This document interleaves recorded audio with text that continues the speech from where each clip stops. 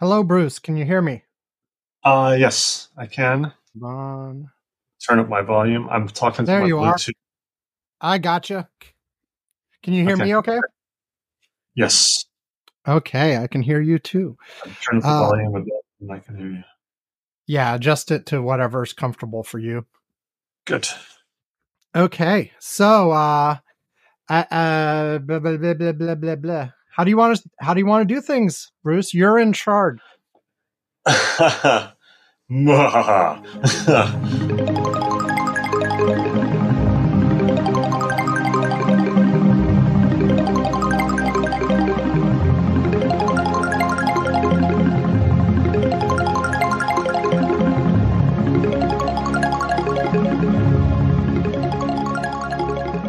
Welcome to Curmudgeon's Corner for Friday, July 21st, 2023. It's just after 4 UTC as I'm starting to record. That's a little after 9 p.m. Pacific on the West Coast. And that's all that matters this time because Yvonne is not here. I have Bruce with me, who is also on the Hello. West Coast, actually very close to me. Yes, so this is probably later than your normal recording time. Yeah, because we usually record like an hour or two before this, depending on Yvonne's schedule. But and that's because like as we are starting to record right now, it's midnight on the East Coast, and that's a Yes. little bit late for him. So it's nothing for me. I mean, I could do it this late all the time, but like if your other person is on the East Coast, you want to be nice to them and Yeah. start a little Yeah. earlier. So anyway, as I mentioned last week, Ivan is out. He's on vacation. He's on some like tropical island with a volcano or something. I don't know. And so he's having fun. He's near Richard Branson from what you said last week, right? Exactly. So I expect him to come back with a large payday. But in any case, so Bruce is here. Bruce volunteered like for a long time, like because I messed up and we miscoordinated. Bruce wanted to do the show when Yvonne was out and we couldn't, so he had first dibs this time. Before we get going for real, I will mention again that next week we once again do not have Yvonne. He will still be on vacation. So if anybody listening out there is interested, and I know there are several of you who've done it before, contact me, feedback @curmudgeons-corner.com, or hit me up on the Curmudgeon's Corner Slack if you're already there, and express your interest, and we will chat about it. After this show actually goes live, I'll send an email to a bunch of people further soliciting stuff. But, so next week is open too. So there you go. Jump in. It's fun. Yeah, it's fun, right, Bruce? You do have fun? Yeah. It's fun.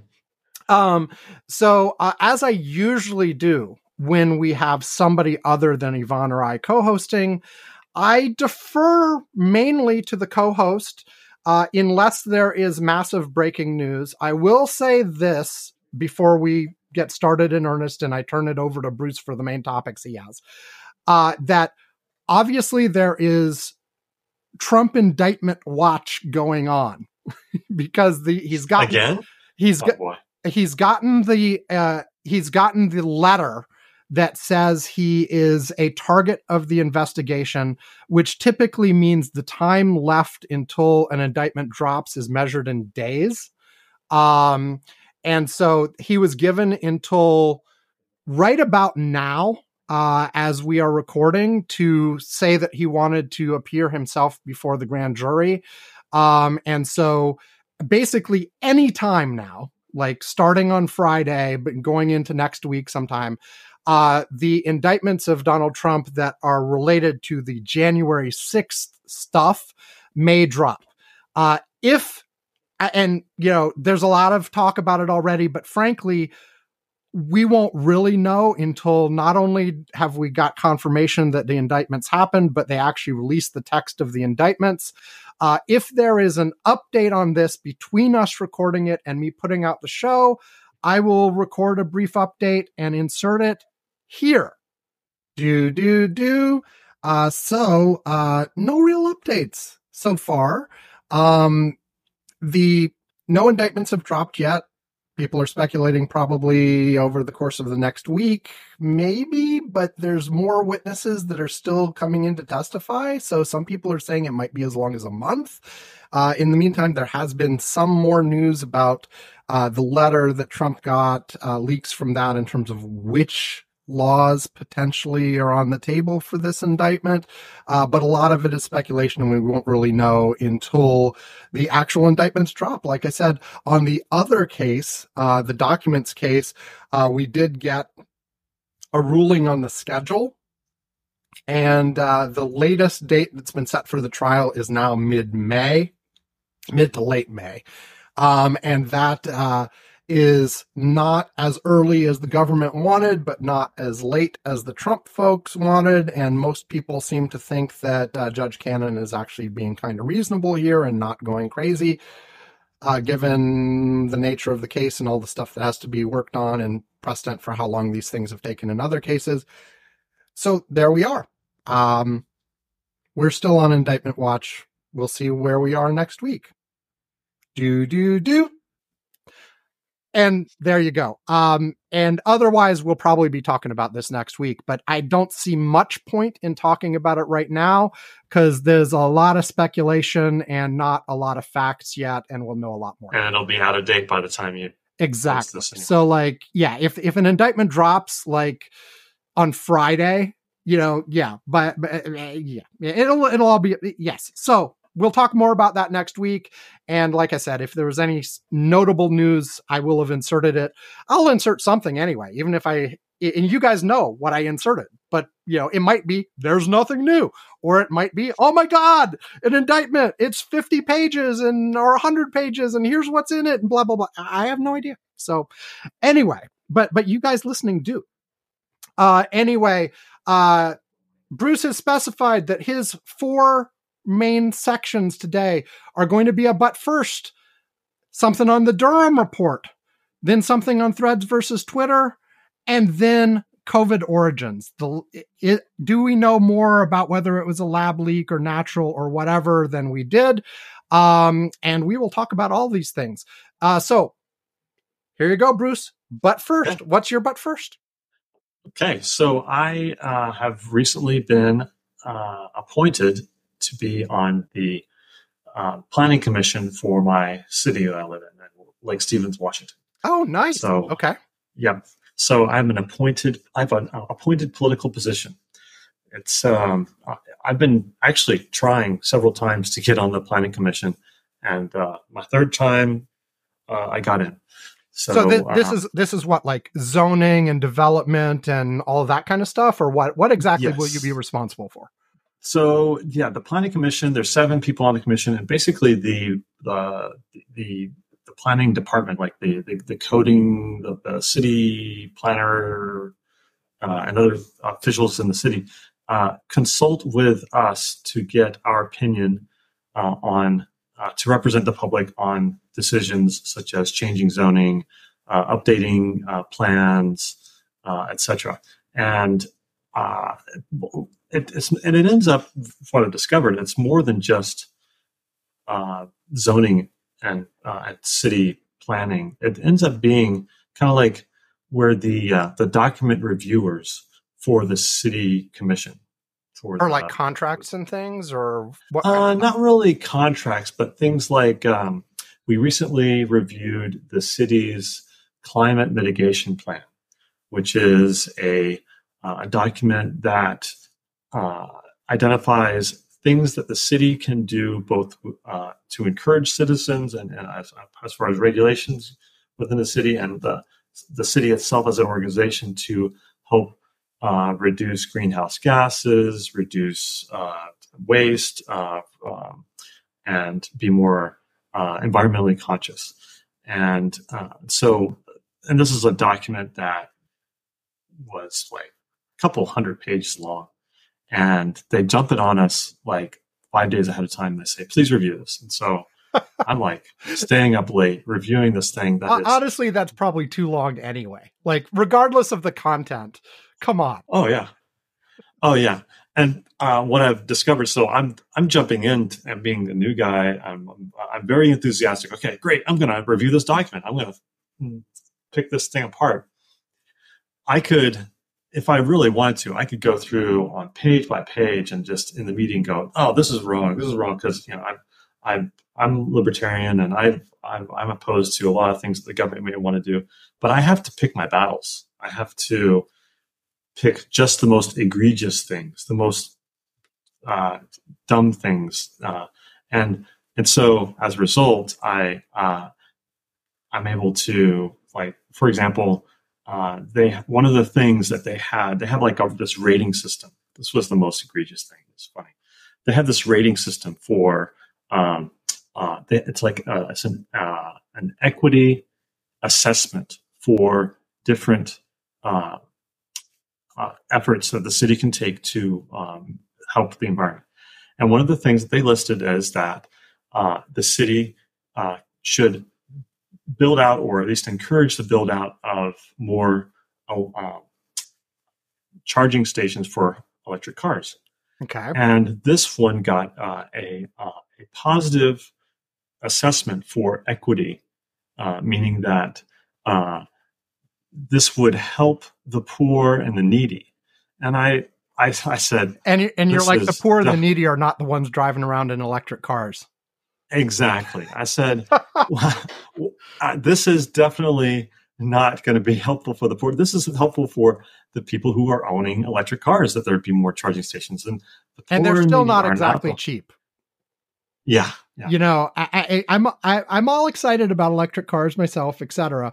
But I completely and totally, they still are a premium product. It's not, if you are low income and need a vehicle, they're not the first thing you're going to look at.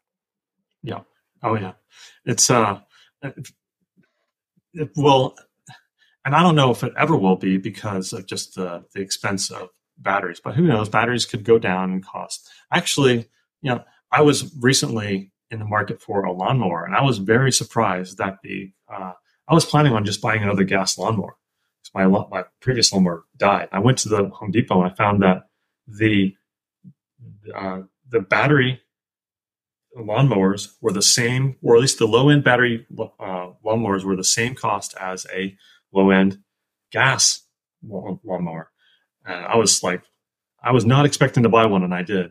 Yeah, the last time I had a lawnmower was it was a battery electric, and because we just didn't want to deal with gas, and they were comparable even then. That was a number of years ago, maybe slightly more expensive, but it was comparable. Now where we are right now, like, the lawn just isn't big enough to justify like having anything more than a weed whacker. But Wow.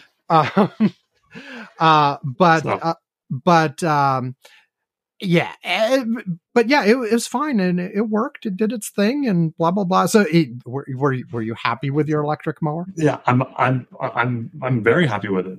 It's lighter, it's quieter, it lasts a long time. I can mow the whole yard a couple of times without having to recharge it. So, right, it's surprisingly good, and it's essentially just a fan with a battery on it, and wheels. So. That's what it sounds like when I'm going around. But anyway, so back to the car chargers. Back to the car chargers. Oh, okay. So yeah, that was basically my point. Is that I was able to pick that apart and point that out, and they're like, "Oh, well, yeah, I guess that's probably right." So it's probably got benefits that you could quantify. It's just helping. It would have lower income, a second or third order benefit to the poor, meaning that. If there are more car chargers out there, that would mean that there would be more people be encouraged to get electric cars, and that means there would be less gas being used. That would lower the price of gas, and then that would benefit the poor. And long term, it would drive down, like you were saying, it would drive down the price of the cars in general. Blah blah blah blah blah.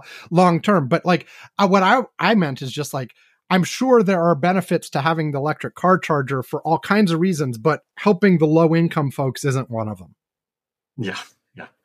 So that's just like one of the many things that they have us review, and there's other you things found that one are I coming down actually the pipe. agree with, Bruce. Like I was expecting Yeah. you to come up with one that was like, you know, that once you said it, I'm like, well, that's perfectly reasonable, Bruce. Of course, but Yeah. no, you And came up that's with why I one. have to pick my battles. If I were to just stick with things that are like my ideological hobby horse, people would just be starting to dismiss me. So I pick Absolutely. things that are obviously stupid, and so I'll focus on that. And I think it's gone well so far. And honestly, Bruce, to strategize with you a little bit here, you do that for a while, you'll actually gain like credence with people, and you'll be able to go slightly further afield as you go because people will start to trust you. Yeah.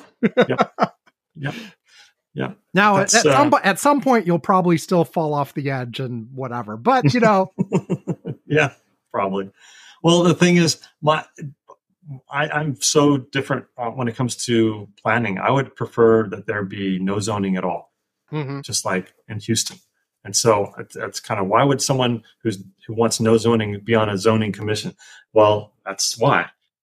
You know, this is another one of those things that's like cross normal ideological lines too, because you're saying it as a libertarian. I've heard leftists say the same damn thing, that zoning causes all kinds of problems and blah blah blah.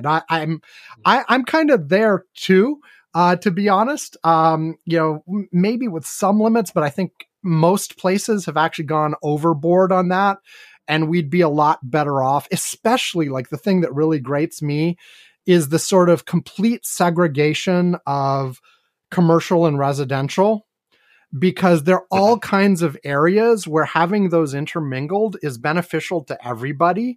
You know, having small shops directly in your neighborhood that you can walk to, that's actually a benefit. You know? So it makes the neighborhoods walkable. When I used to live in Guatemala, there's a corner store where you could just walk a block away and you get your staples. And it was made so you didn't have to get on a bus or a car to get what you needed. And here, or in most of the U.S., you got to get in a car to go and just get milk. Yeah. So, my dad and my stepmom were in town this last week. They're actually getting on their plane to go back on the East Coast as we speak. But one of the things that my stepmom, they were staying at an Airbnb in Mukilteo. And my stepmom and my dad were like, both like, it's a nice little town. We love it. We've been walking around. We've been doing stuff, but you can't even buy a loaf of bread without a car.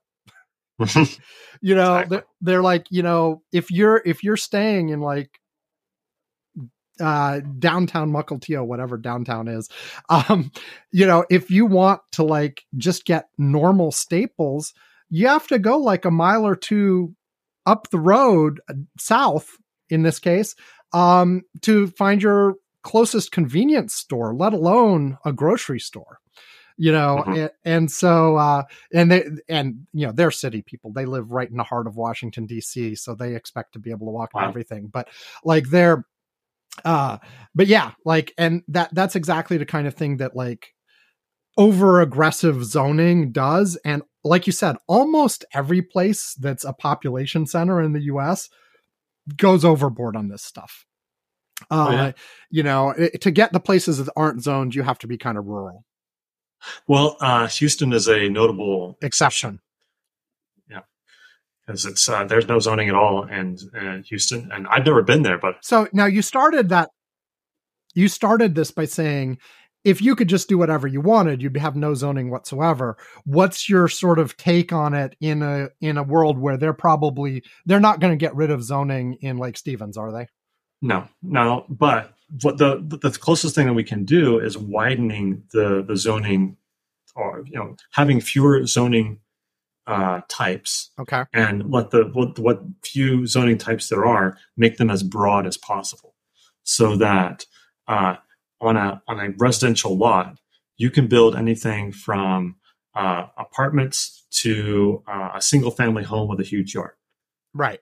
And so how about the single family home with the mini house in the back, the whatever they call them, Oh yeah, the those are already actually were made allowed by state law. I think this year it was a big deal that a law was recently passed saying that I think triplexes and quadplexes are Yep. now expressly allowed across I the think I state. probably heard my wife talk about that at some point.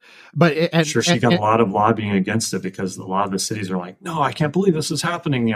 That the state will be coming down and forcing deregulation on the cities. and I take it you're like, that's great. More flexibility. Yes. Owners can do what they want with their land. And this is Yes. also one of the things that like people have like lots of places, and this again crosses left right lines. The not in my backyard people who are like, I have a house here. I don't want the neighbor building apartments. It will ruin the character of the neighborhood and all this kind of stuff. I think it goes beyond that. In my time in this space and talking to people, what I've felt out from people is people do not want to live with anyone poorer than them, no matter what level of income. Yes. I mean that the code for like, this is a single family house neighborhood, I don't want apartments, is exactly, I don't want poorer people near me. That's what the apartments represent. And they also typically, not always, but represent a more diverse population than the folks who are entrenched in their single family houses who've been there for generations. Exactly. Yeah, people who are climbing the income scale, climbing gaining skills, or large families that are pooling their resources together, or multi-generational families pooling the resources to be able to live in a nicer home than they would be if they were living separately. Those types of living conditions are not allowed in a city like Redmond, where it's all single family homes, or in San Jose, California, where it's all single family homes. Like for example, one thing I like to tell people is, like, San Francisco should look like Hong Kong, but it's not allowed because they have such strict which is why they have the massive housing issues they have there, among other reasons. Exactly. But that's clearly one of them. Yeah. Okay. So you're two things. I'm like, yes, Bruce, you're actually being reasonable. See? Yeah. Thank you. So I take it don't speak too soon, because there's other things we got to talk about. Oh yeah, I'm sure. I saw. Yeah, we've heard your list. I know there are things we're going to be bumping heads on. But so I take it you are. How long have you been in this? And you're having fun so far? Just like about 3 months so far. 3 months. Okay. So but you're enjoying it, and do you feel like you're, with your careful choice of battles, do you feel like you're making a difference and you're moving things in a way you like? Yeah. If I can keep reviewing documents to the degree that I have and still have the enthusiasm to do it, that will be my superpower compared to others, because I could tell that the others, they get these documents and their eyes glaze over. Oh yeah. So being able to go into a meeting prepared and having things marked up and knowing exactly what the issues are, it gives me an advantage when it comes to discussing issues. Yeah, that's definitely important. And, I've heard that from my wife in the legislature too, because that's one of the things she does as well. Most people rely completely on their staffs there, from what I've heard. But she's like a complete wonk. Like, she reads every sentence of the proposed laws and goes through them and makes sure she understands the issues on each one. And like, one of the things she does routinely is like, find like the place where they've made some stupid error that doesn't make sense and help make sure it gets fixed before it goes through the process, instead of waiting till afterwards or finding things that don't make any sense. One example she told me about this last time around was, and I am going to completely mangle it, I don't know the details, but there was some legislation that had to do with something. And part of what it defined was a no parking area for 10 feet on either side of whatever this thing was. I forget exactly what it was. But she started asking around, why? Why do you need the 10 feet on either side? And nobody could answer the question. Nobody could answer, why do you need the 10 feet of no parking on either side of this thing? And as far as I can tell, it's because it got copy and pasted from some other previous thing and blah, blah, blah. And nobody had bothered taking it out or something like that.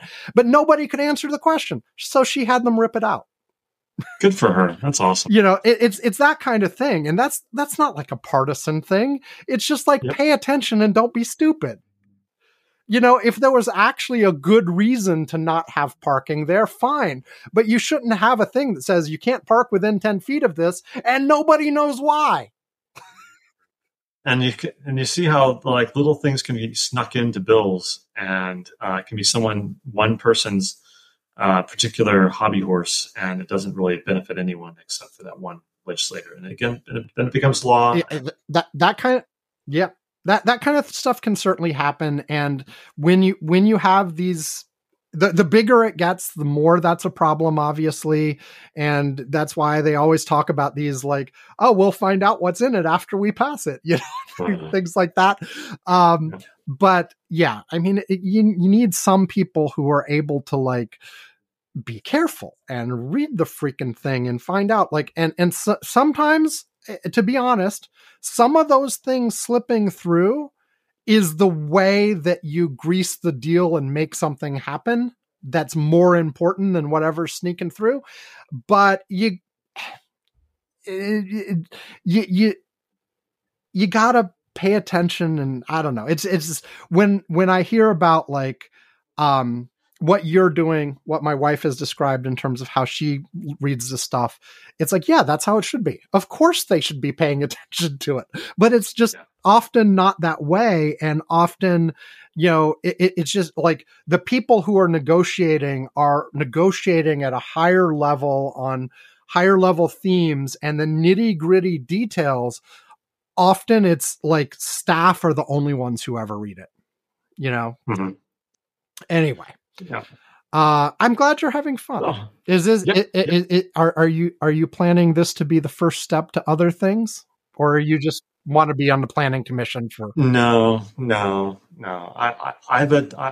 occasionally go to the city council meetings, and 90% of what they talk about is just like total. I have no interest in whatsoever. I would no, and they have to do a lot of extracurricular type things and dignitary type stuff. Gotcha. I'd have no interest in whatsoever. No, I would prefer to at least have my foot in the door, at least and being part of the city this way, but I'm able to rub shoulders with the people who do make those decisions, and I can influence them on the things that I'm not don't have control over, and I think that works fine for me. Okay, excellent. Well, anything else to talk about that, or should we take a break and move on to I guess what did you say is next? The Durham report's next, right? Sure. Okay, we will be back after this. Do you want to understand what is really going on with the presidential election cycle? Then go to electiongraphs.com right away. There you'll find charts and graphs covering the nomination processes in both parties and the general election race for electoral college votes. For the delegate races, we track not just delegate totals, but also the ever-important analysis of how each candidate has to do with the remaining delegates in order to actually win. For the electoral college, we track state-by-state poll averages to categorize which states are actually in play and which are not, in order to show you the range of likely electoral results and how that changes over time. Sure, you can get some of this stuff elsewhere, but not in exactly the same way, and not from me, Sam, your prime curmudgeon. I think my election trackers are better than the rest, so come look at mine. electiongraphs.com. Okay, we are back. And so, Bruce, I guess I'll let you kick this off. When the Durham report finally came out in May, there was other stuff going on. We never talked about it on the show. Exactly. The basic summary of it, from my understanding of what I read about it at the time, and I read a little bit more just preparing because I knew this was one of the things you wanted to talk about, was that it was basically a whole load of nothing. But obviously, well, I shouldn't say obviously, it seems like you probably think different. So tell us what you think first, and then we'll get into it. Well, what the Durham report came out with is that not that the Durham report is a whole lot of nothing, but that the whole Trump-Russia collusion investigation. No, that's not what it said at all. No. Go ahead. It was based on. We'll get into that in a second. Okay. All right. So I'll read you the part of the conclusion here.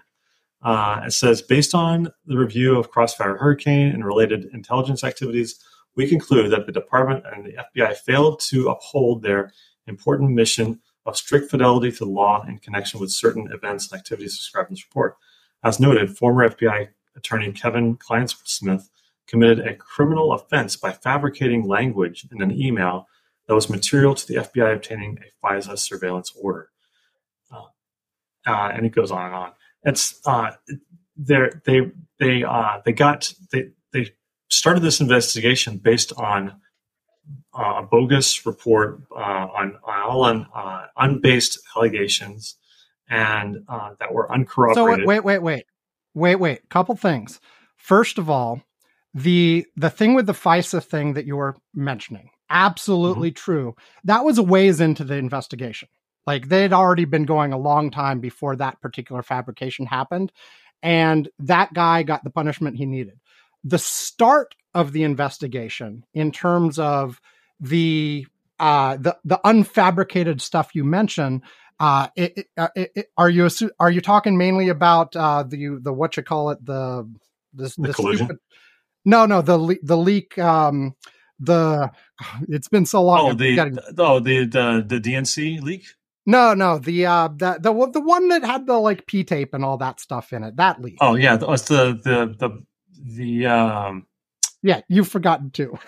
It's in here actually. What was the name? That was also the Steele report. The Steele report. The Steele dossier. The Steele dossier also came into play after the investigation had already started. The Durham reports, first of all, in terms of the things that he actually got out of it, he indicted 3 people, one of whom pleaded guilty. The other 2 were acquitted. In terms of the report itself, it didn't say that the results of the investigation were all bogus. It said specifically that a full investigation should not have been opened, but rather they should have only opened a preliminary investigation based on what they had at first. And honestly, like what it seems like to me, based on what I've seen here, is if they had only opened a preliminary investigation, the preliminary investigation would have eventually led to a full investigation anyway, because there was enough stuff there to warrant that. But he says they skipped a step, essentially.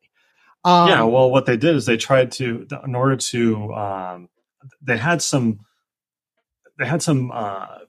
suspicions, and they used the Steele dossier to get a FISA warrant to be able to listen in on and get the information that they thought would contain more damning evidence.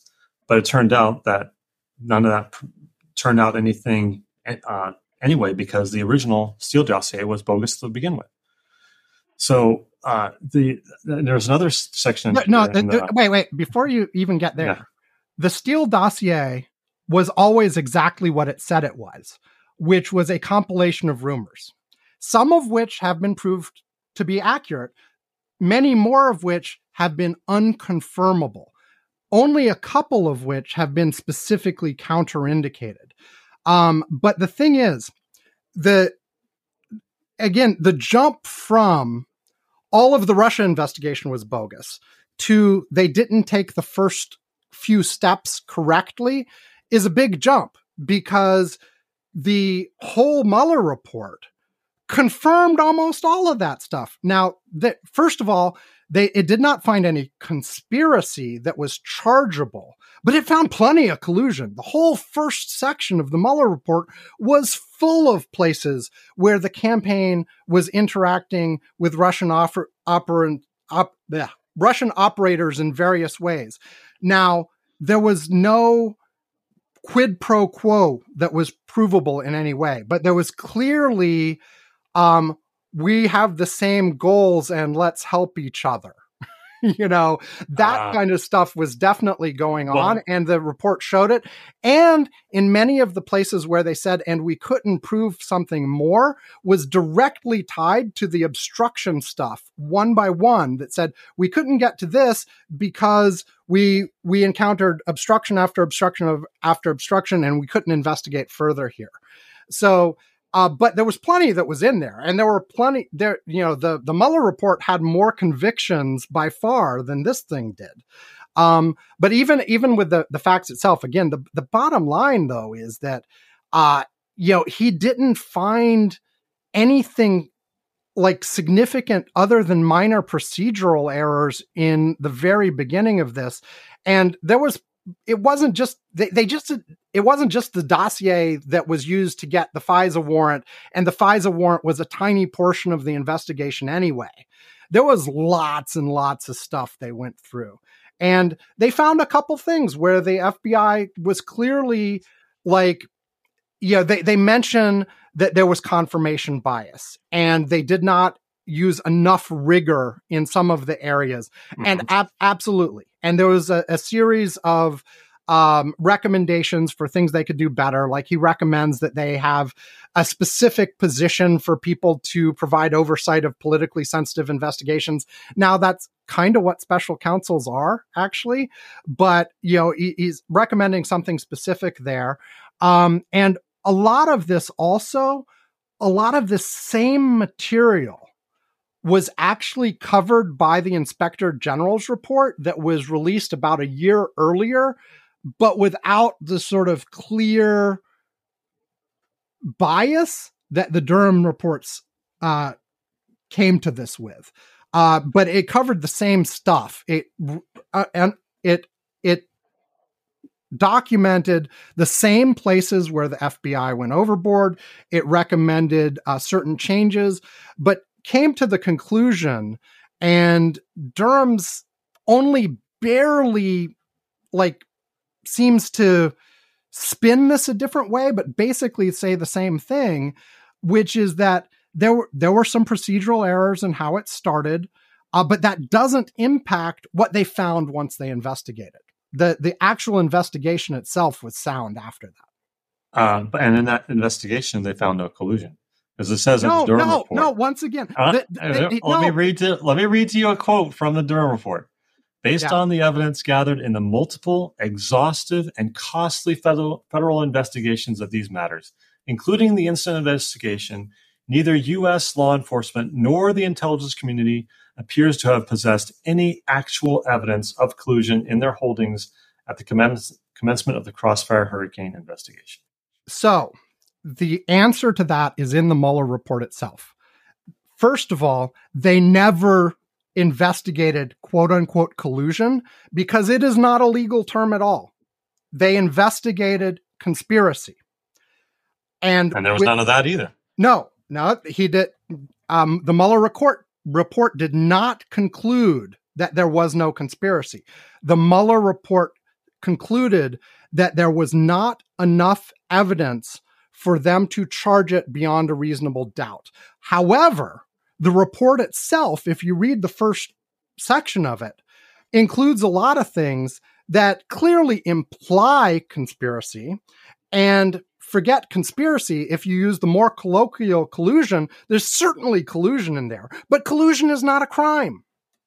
And collusion is very ill-defined as well. Like if you ask 10 people what the hell collusion is, they'll all give you different answers, which is why it's not a crime. It's why conspiracy is a crime. And in all of those cases, they were not able to find enough evidence to charge it beyond a reasonable doubt. They did not conclude that there was not any at all. They just concluded that yes, there was a lot of smoke there, but they were not able to bring together the evidence to definitively say exactly what happened. And they specifically said one of the reasons they felt they couldn't was all of the obstruction. So you're right that they didn't prove conspiracy, but they also didn't prove no conspiracy either. And they produced a lot of material Well, fortunately, in our system, we have a system where you don't have to prove your innocence. You have to prove guilt. Oh, exactly. No.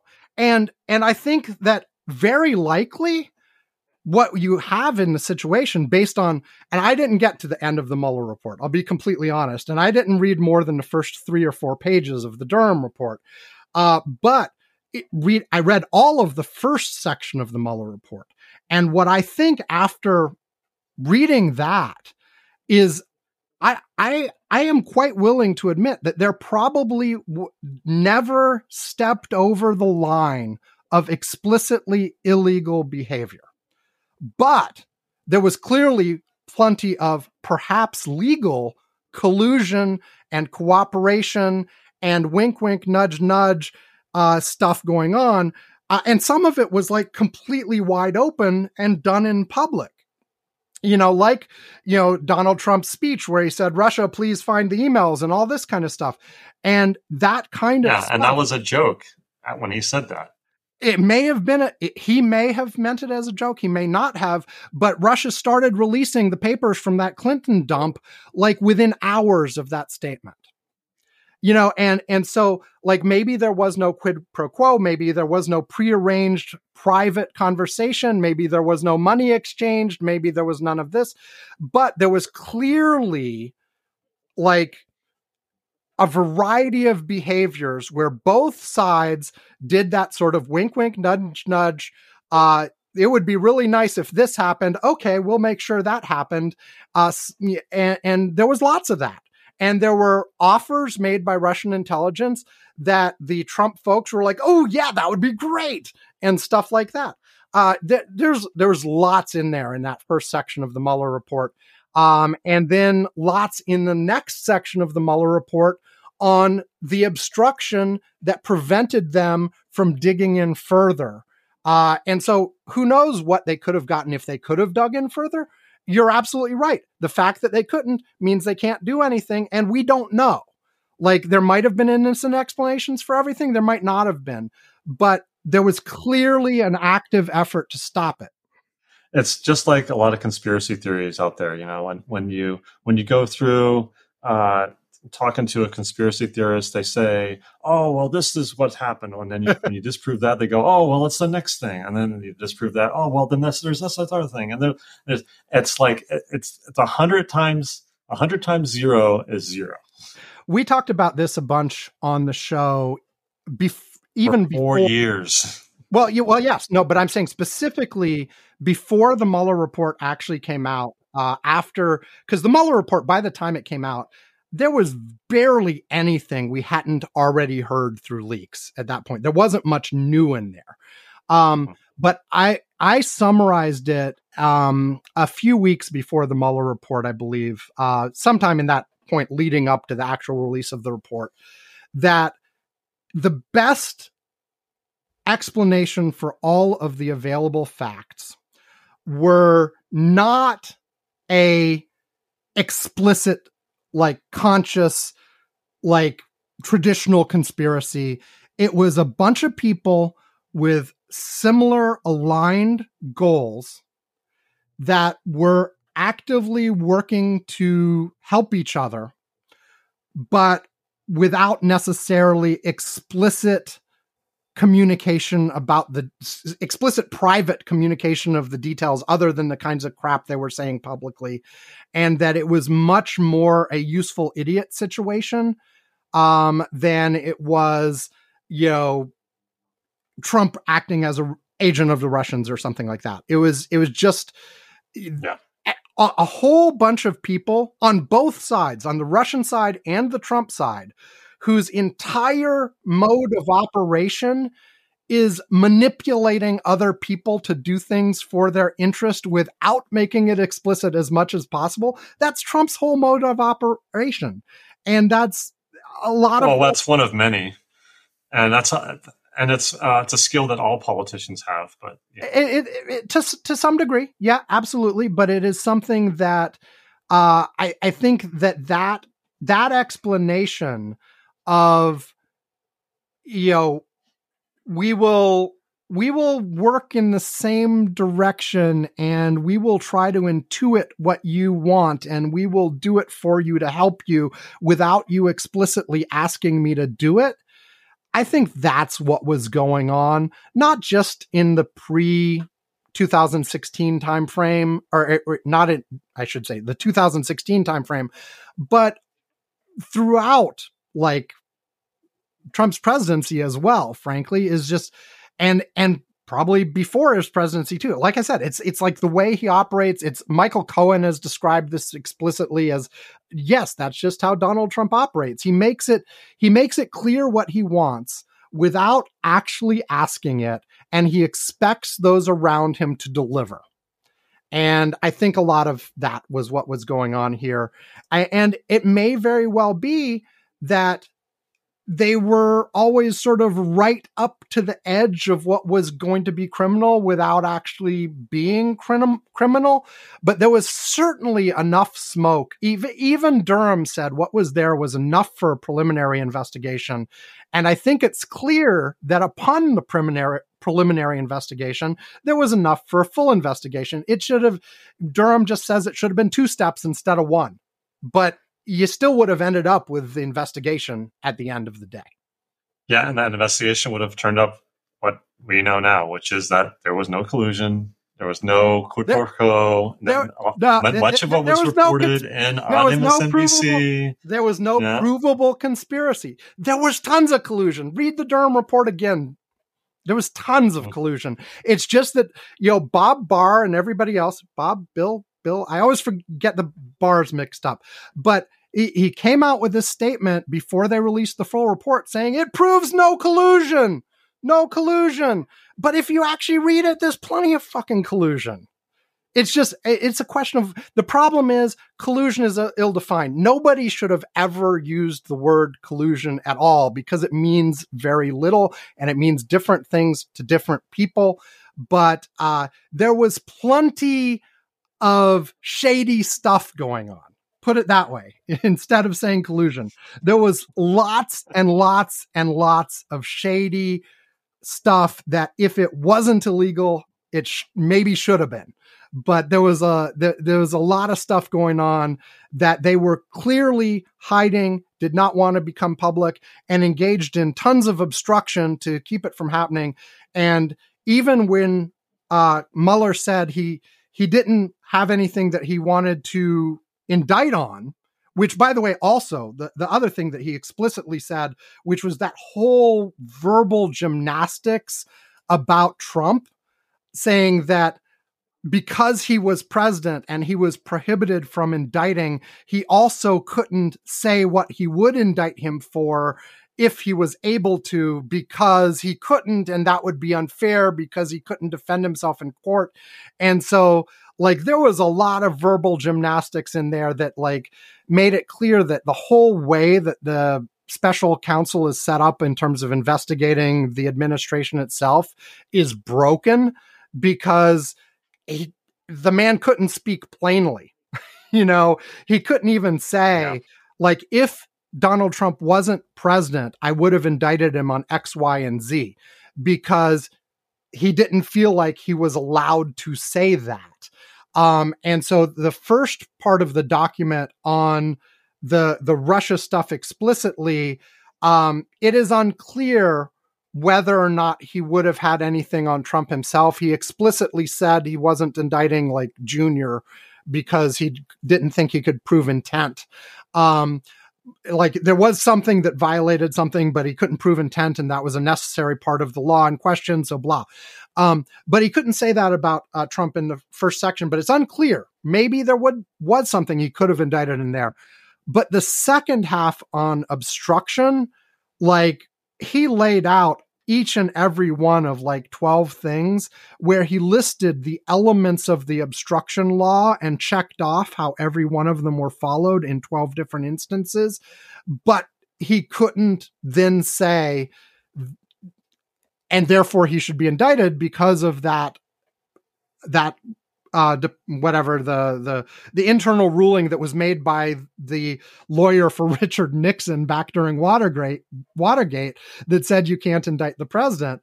And so he, but he laid out the roadmap and basically indicated in his final hearing with Congress at the end of this thing, that yes, after he stopped being president, you absolutely could indict Donald Trump for all of this stuff, for the obstruction part. We wouldn't say that flat out for the Russia stuff because it seemed clear he couldn't quite get there because of the obstruction. But all the obstruction stuff was like, you should indict for this as soon as you can. And of course, the Clinton administration, the Biden administration decided not to. Or I should say not the administration, but the DOJ specifically. And we're going to be living this all over again when there's more indictments coming for Trump, and he's going to be campaigning while he's defending himself from these indictments, and it's going to be crazy. It's going to be absolutely crazy. It looks like between all the things he's being indicted for and the civil cases he's involved in, he is going to be in court for one thing or another throughout the entire year of 2024 at the same time as he is campaigning first in the Republican primaries and then in the general election, assuming he wins, which unless something crazy happens, of course he's going to win. Which makes us look like a banana republic, because this is just what is done in a lot of other like less mature democracies too, where opponents take each other to court, and I'm not saying that it's wrong. I would, as far as I'm concerned, I'd put Trump under the jail. It's done in the most mature democracies as well. In fact, I would say, like, if you do, like, there's obviously a difference, and the key difference is, do you have something real that is a real violation of law? If you are making up things and doing a trumped up charge on a nothing, that's a different situation. But if you have real corruption, if you've got real things that have happened, then the only proper thing for a democracy to do is to charge it properly. There have been cases in South Korea, in France, I believe. I could be wrong on that one. There have been a number of like major, well-developed democracies who have put previous presidents and prime ministers in jail after trying them for real crime. But while they're running for president, usually it's after they've been in office and the corruption has been done. And this is all after, but he's running again. He is running again. But what can you do? Like if you make a rule that says you can't ever go after a criminal who's running for office. Oh yeah, then, I know. I totally agree. I'm not saying that he shouldn't be charged. It's just that I just wish that he would not run. I really just, because I wish that Biden wasn't running either. We need to. I can't believe that we're going to repeat the 2020 election over again, where we're going to have the same two guys. It's basically going to be it's two incumbents running against each other. Yes. So it's a toss up as to who will win, and it's going to be and it could all fall down not on the merits of either one. It could end up being what happens to be the inflation rate in the month of October 24. Absolutely. You've got the merits of the two candidates. You've also got policies, but who the fuck cares about that? But you're right. It could all come down to what people feel about the economy right before the election, because that's often what it is. And for that matter, they're both old. Oh yeah. One or both of them could drop dead before the election. Oh yeah. All it takes is for Biden to have one more fall off his bike, one more fall going up the stairs to the Air Force One. And same thing for Trump. He could have one too many hamburgers, and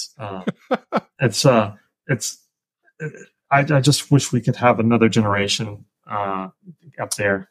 Yeah. I mean, no disagreement from you there. I mean, hell, I said it in 2000.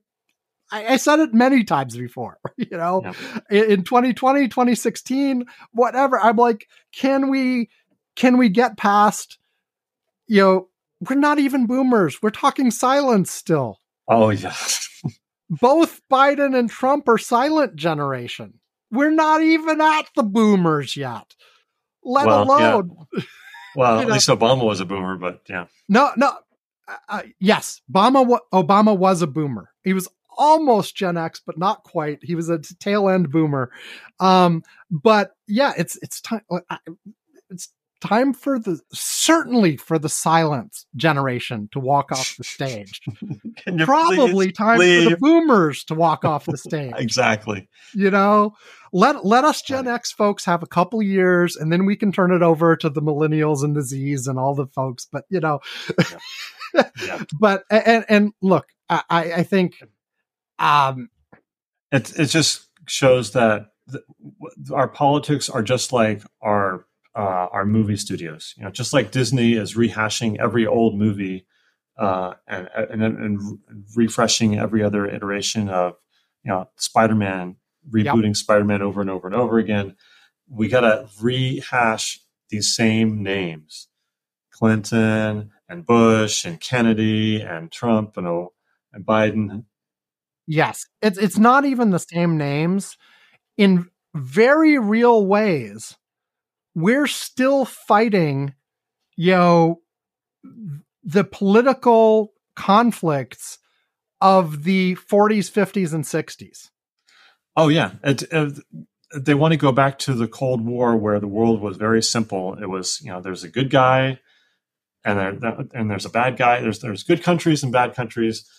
It's too complicated to have a multipolar world where countries are have just act on their own interests, and rather than getting behind these two camps, which is like, you're either with NATO or you're a commie, and that's the way our politics is aligned. It's a team sport. Well, and a lot of it, I feel like it's not even the policies when you get to it. There was a 1960s culture war, and the hippies won in the end. But now the well-dressed ones from the 1960s are fighting back. And it's like rehashing the personal conflicts of these people's youth. I don't know. Yeah. It's like, yeah. Okay. Shall we move on? Yes. Okay. We'll take our second break, and we will be back with Threads versus Twitter. Yay. And then we'll do the COVID lab leak thing at the end. Okay. Back after this.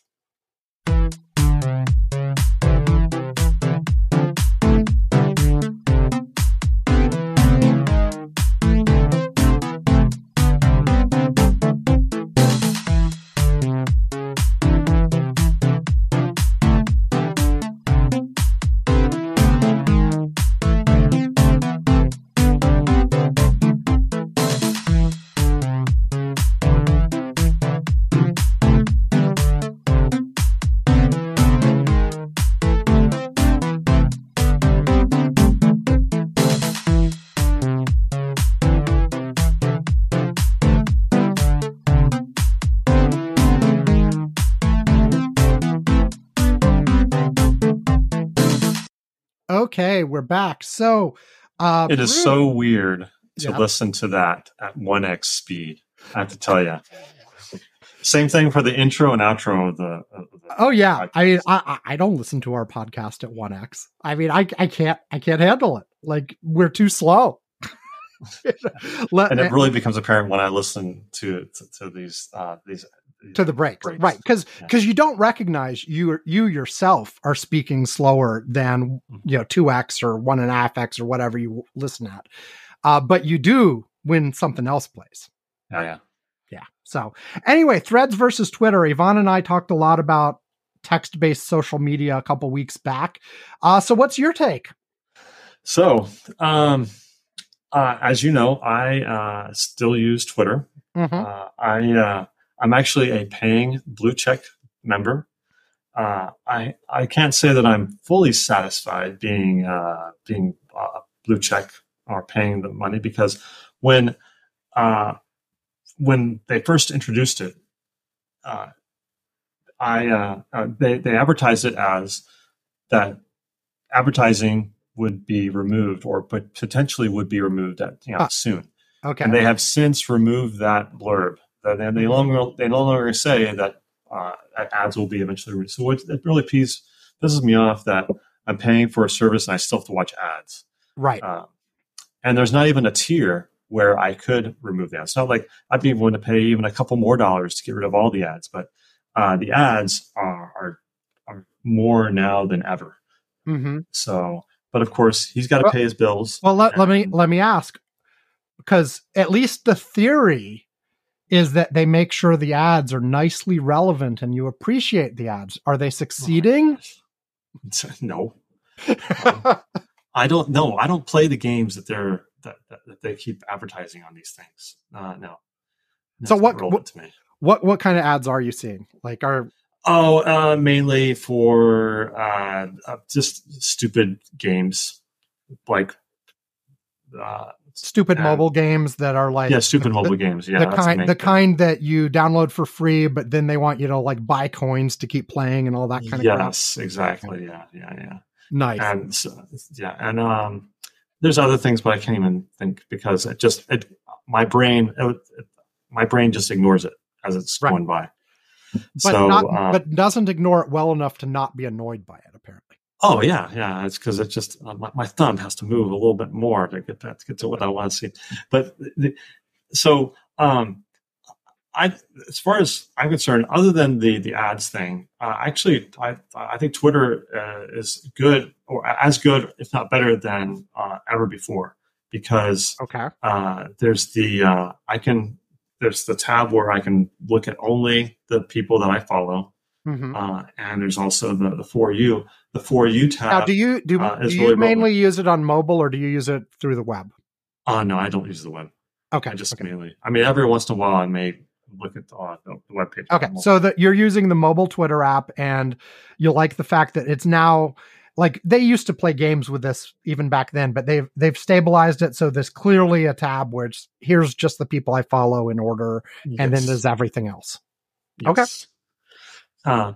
And so it's fine. The good thing is that even on the For You tab, I spend most of my time on that because there's a lot of posts on there that I am interested in. It's got a good algorithm, kind of like like TikTok, where it kind of knows what I like based on the people I follow, I guess. And so I don't know what people are. Well, actually, I do know why people are complaining about Twitter. Is because they disagree with Elon Musk's politics and his statements, and he has an opinion on things, and people don't like that. And it's interesting how whenever there's a hiccup on the Twitter service, people jump all over that, saying, "Oh, it's falling apart," and blah blah blah. But it's those. I've never even noticed any of that. Like the rate limiting. They've usually only lasted a few hours whenever there have been those kinds of issues. I think the longest one was like 12 hours or something. And I think it's funny that the rate limiting that Twitter had to do a few weeks ago, Threads had to do that on their end this week too, because I saw that reported. Yep, they were. So it's kind of like, well, I guess that was a relevant thing to do, and I think it's overall. I think it's good that there's a diversity of different services out there, but I think that Twitter is going to stay on top as far as this category because it is it's more open. It has less filtering than the others. Like, for example, on Threads, I'm not sure if it was Zuckerberg or one of the executives at Meta said that on Threads, they're going to de-emphasize news and politics. So if you're going, so people who were used to discussing politics on Twitter, Threads is not for you because it's going to be like the way Facebook is right now. Where I don't know about you, but for Facebook, it's really good for keeping up with friends and pictures and It stuff. sucks for that. Unless you like, I mentioned on a show a couple weeks ago, I recently have been looking at Facebook more than I had in a long time because I discovered, at least on the mobile app, you can go to the menu tab in the bottom right, then hit feeds, then hit friends, and you actually get that reverse chronological list of all your friends' posts and nothing else. And once I found that, now you have to do it every time or almost every time. It won't remember where you were if you leave and come back. But once I found that, I was like, oh, now I can use Facebook once again for the thing I actually had it for in the first place, which was keeping up with my friends' posts. But in the sort of main feed, I get all kinds of crap at this point in random order. And I had gotten increasingly frustrated with it. But like I said, I found the secret way in that they hide that I just described to get back to the feed I actually want from Facebook. And so I've been checking it out a little bit more. Now I know lots of people use Facebook for groups and for other things and blah, blah, blah. But anyway, sorry. Yeah. I'll have to look at that because I have, I just go through the normal feed and there's a lot of junk in there. Well, there's some junk, not as much as there used to be, but yeah, there's groups. The groups that I'm in or that I frequent are mixed in with my normal feed, which I like. I think it's really good in that feeds menu I mentioned. It separates out everything: favorites, friends, groups, and pages. So you can pick which one of those you're interested in and then look at that in order. And that's sort of more aligns with the way I mentally want to think about it. But I understand, like, the reason the home feed is what it is because most people don't want to think that much about it. They just want it fed to them. So that's what the home does. And it tries to figure out the things you'd be most likely to be interested in and put them on top. And so there you go. Yeah. The thing that annoys me most about it is when I'll go through and I'll see something on there that I've already seen before. Like, oh, well, I guess I'm already caught up. Well, no, because then the very next thing below that is something that's totally new. So it's like, why is it showing me this thing that I've already seen? It's because somebody new commented on it or something like that. Yeah. It's like, yeah. So anyway. But yeah, that's one thing. Oh, and the other thing I wanted to mention about Twitter is your complaints. You complained that Twitter took away your client and the way that you were using Twitter. But I don't see how you can complain about that because the way you were using Twitter was you were not allowing any ads to come through, right? Absolutely not. Yeah. And I never would have used Twitter. Like, I actually, like, to be specific, I never did. I said this on the show a couple weeks ago when we talked about it, is I realized recently, and it's a revelation, I was never a Twitter user. I was a Tweetbot user. Like, I switched. I never used Twitter on more than a very rare occasion checking it out until I discovered the third-party apps. And I think I used one or two before I used Tweetbot, but I never spent any time at all, any significant amount of time on the official apps or the website in my entire decade or whatever it was of using Twitter. I would say that you're more of a Twitter freeloader, or you were a Twitter freeloader. And when he took that away, you got upset. Well, I'm sorry, but that's why he needs to make money. It's not a charity. No, and I think that's a trade-off. It no longer was worth it to me. It was worth free. It might have. I would have been willing, and I've said this before, for a good ad-free experience, like you said, I would have been willing to pay like $10 a month or something like that.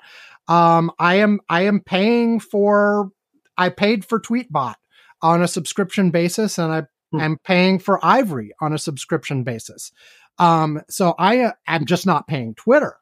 And then you're absolutely right that like, Elon Musk being involved in it is a significant reason I won't pay now. Like first of all, I have occasionally stumbled my way into the Twitter app experience, and I still don't like it that much. Like, even though, like you said, they've added some of the tabs and blah, blah, blah.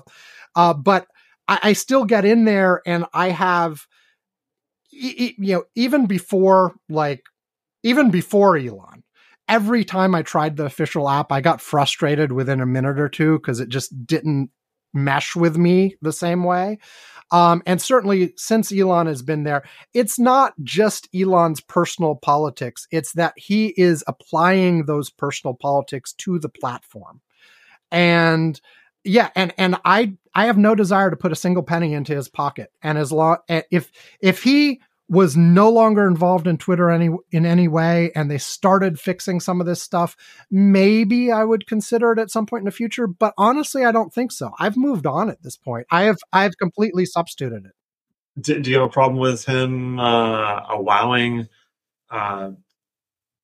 comments and points of view that are seen as, or were seen as, forbidden? Things like conspiratorial theories,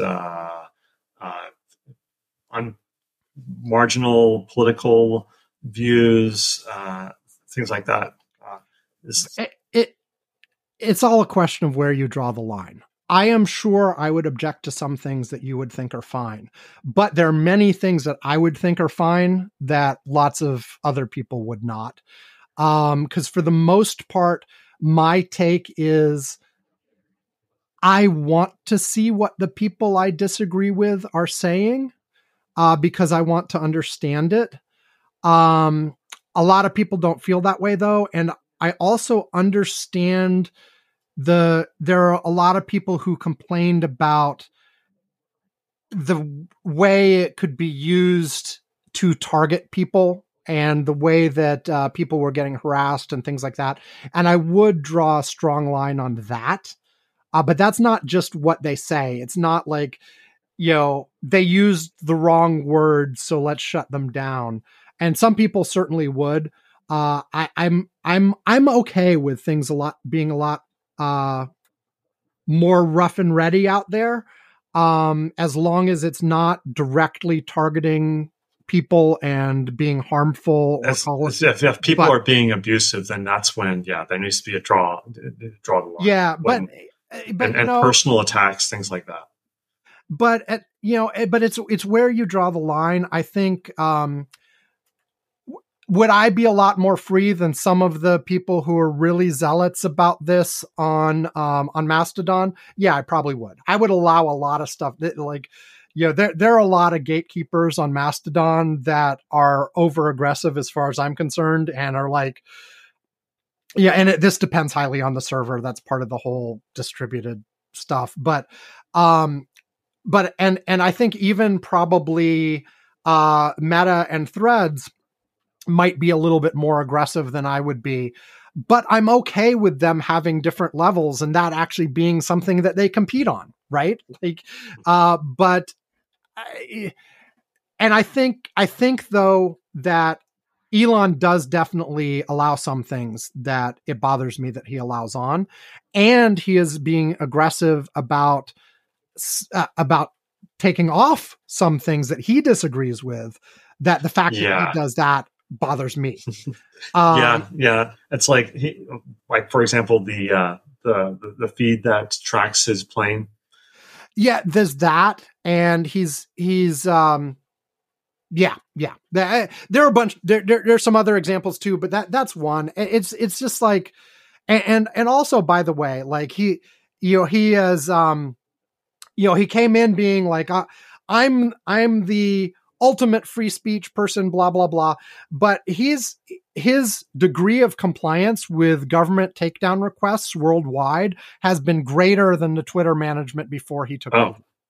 That is shocking to me. I had not heard that. We're not talking US only. We're talking requests from across the world. And basically, he said in a number of circumstances, well, it was either comply or shut down Twitter in that country. And so what would you want me to do? Okay. And so, but so that's not in the U.S. though. That's in those other countries. On a worldwide basis, he is complying with governmental requests at a higher rate than the previous management of Twitter. And there were some reports about that a couple months ago. I don't have them handy, but it's definitely there. And basically, part of that is simply his financial situation. I'm sure he can't afford the lawyers to fight them. Yeah, well, he has not only he just doesn't have the lawyers. He's cut staff by 80%. So yes. I mean, and the thing is, like, the old Twitter on a regular basis, like, would take under advisement the requests, but would reject them at a fairly significant rate if they thought they were overreaching or inappropriate. And that happened more internationally than it did in the US.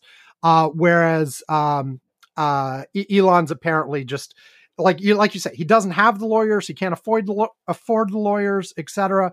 And so in many cases, it's just like, okay, well, we got a government demand from Indonesia to remove all these tweets. So boom, they're gone. Which is sad because 13 years ago or 12 years ago, Twitter was a significant catalyst for the Arab Spring. And I have a feeling that that's no longer something that would be that's exactly the kind of situation where he's been like, okay, you've got activist people in your country who are going against the government, and the government says we don't want that. Okay, we'll take it down. So it's a mixed bag, but I mean, like, the problem is, and I'm going to be repeating what I've said on this show repeatedly, is that content moderation is really freaking hard to get right.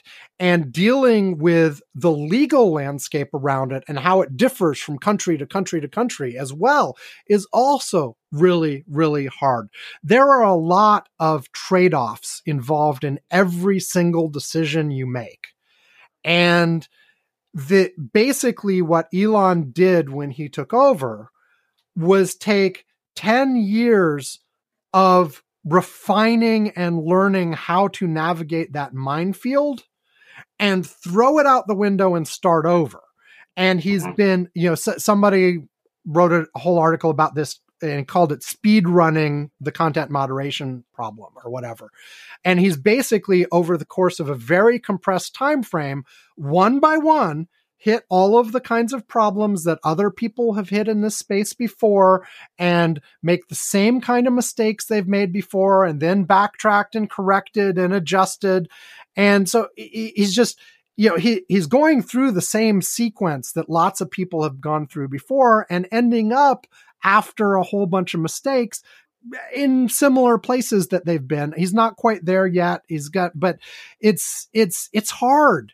And he came in with the mindset that it's not hard, it's easy. You just let everybody say what they want. And that doesn't lead to a healthy place to have conversations. And it violates laws all over the world. And there's, so you it's have not as simple as you think. It's not. And I'm not claiming at all that any of the companies who have done this have gotten it right, but it's hard. And they've done their best, and they've been working through the minefield, and they're better now than they were a few years ago, and they're much better than they were when they started. And like Blue Sky is running the same thing. They launched without any freaking moderation, and they're still trying to figure out how to do it. And the philosophy they're trying to go with so far is that we won't do any moderation at all. Actually, we'll just give people really powerful tools to mute the things they don't want to see. And maybe that'll work. I suspect maybe it won't, because a lot of people have pointed out a lot of use cases where people that can still enable harassment and other things like that. But maybe that's another approach. But basically, in that experiment, basically they're trying to say, we know it's really hard, and so how can we make it so we don't have to think about it? We'll give the problem to somebody else. Well, thank goodness we have a free market to allow different companies to experiment with these things. And I have confidence that we'll have a better solution in the end. It's just the best solution will win out in the end, hopefully. So now, unless it's a VHS versus beta type thing. Well, it often is, or a QWERTY keyboard kind of thing, where you get lock-in. But here's you open this as saying Twitter versus Threads. We've talked a lot about Twitter. You haven't hardly mentioned Threads, other than mentioning that they've been doing some censorship and had to do some rate limiting too. Have you tried it? What are your thoughts on Threads? I did log in. I was disappointed that I had to use my Instagram handle because I didn't want to use that. The only reason I have an Instagram account is so I can see my son's posts. I never post anything on Instagram. So, but I went on there and I didn't look or do anything on the thread. Threads. But I'm sticking with Twitter for now, and we'll see what happens. But so my question for you is, in the long run, what do you think? Do you think that Threads or Mastodon or Blue Sky or any other could ever catch up to Twitter in this space, or is this just a moot question and that it's the whole category will go away because something else will come along and make it irrelevant? I think catch up. Well, eventually, I think it'll be irrelevant. It's just a question of time scale. Like, none of these things last forever. Like, if you look at what the universe of way people were working on the web 15, 20 years ago is completely different. I expect 15, 20 years from now, it'll be completely different again. But in the short term, can one of these catch Twitter? I think the answer is yes. I think Twitter is in decline and will continue to be. I think there's questions of financial viability, even if people still use it like you're using it. The usage is way down from where it was. Advertising is way down as it was. They're still losing money every month. So I think there's some problems there. I think something like Threads could potentially catch them just because of the easy adoption path. Now, people have pointed out Threads usage is down significantly from their initial peak.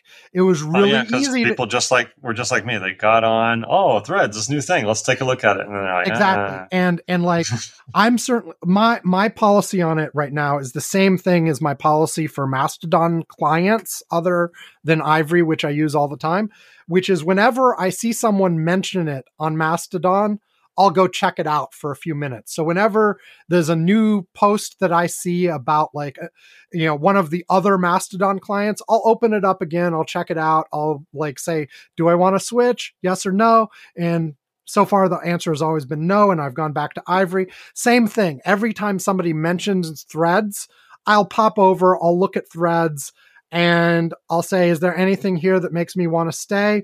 And so far, the answer has always been no. And I've gone back to Mastodon.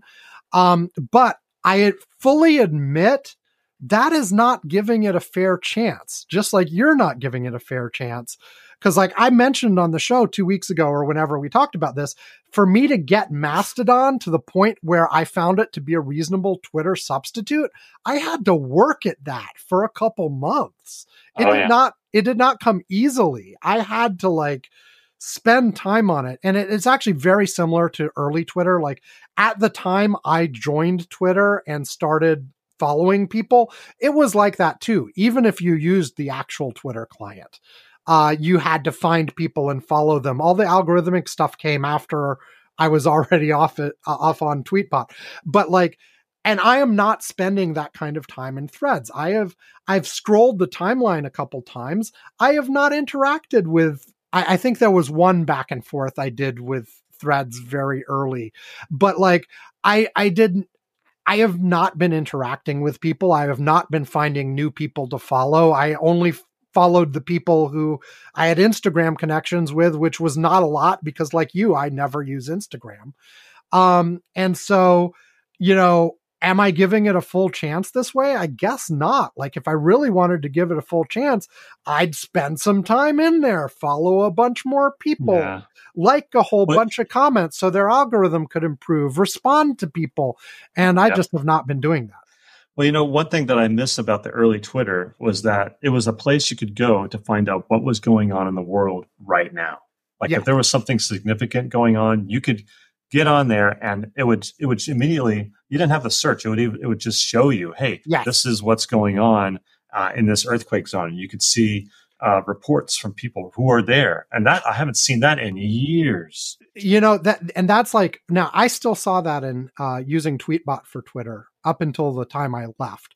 But that is absolutely one of the things that I loved. Like when there were protests going in Iran, I could very quickly find myself a bunch of people on the ground in Tehran to follow and see what they were saying.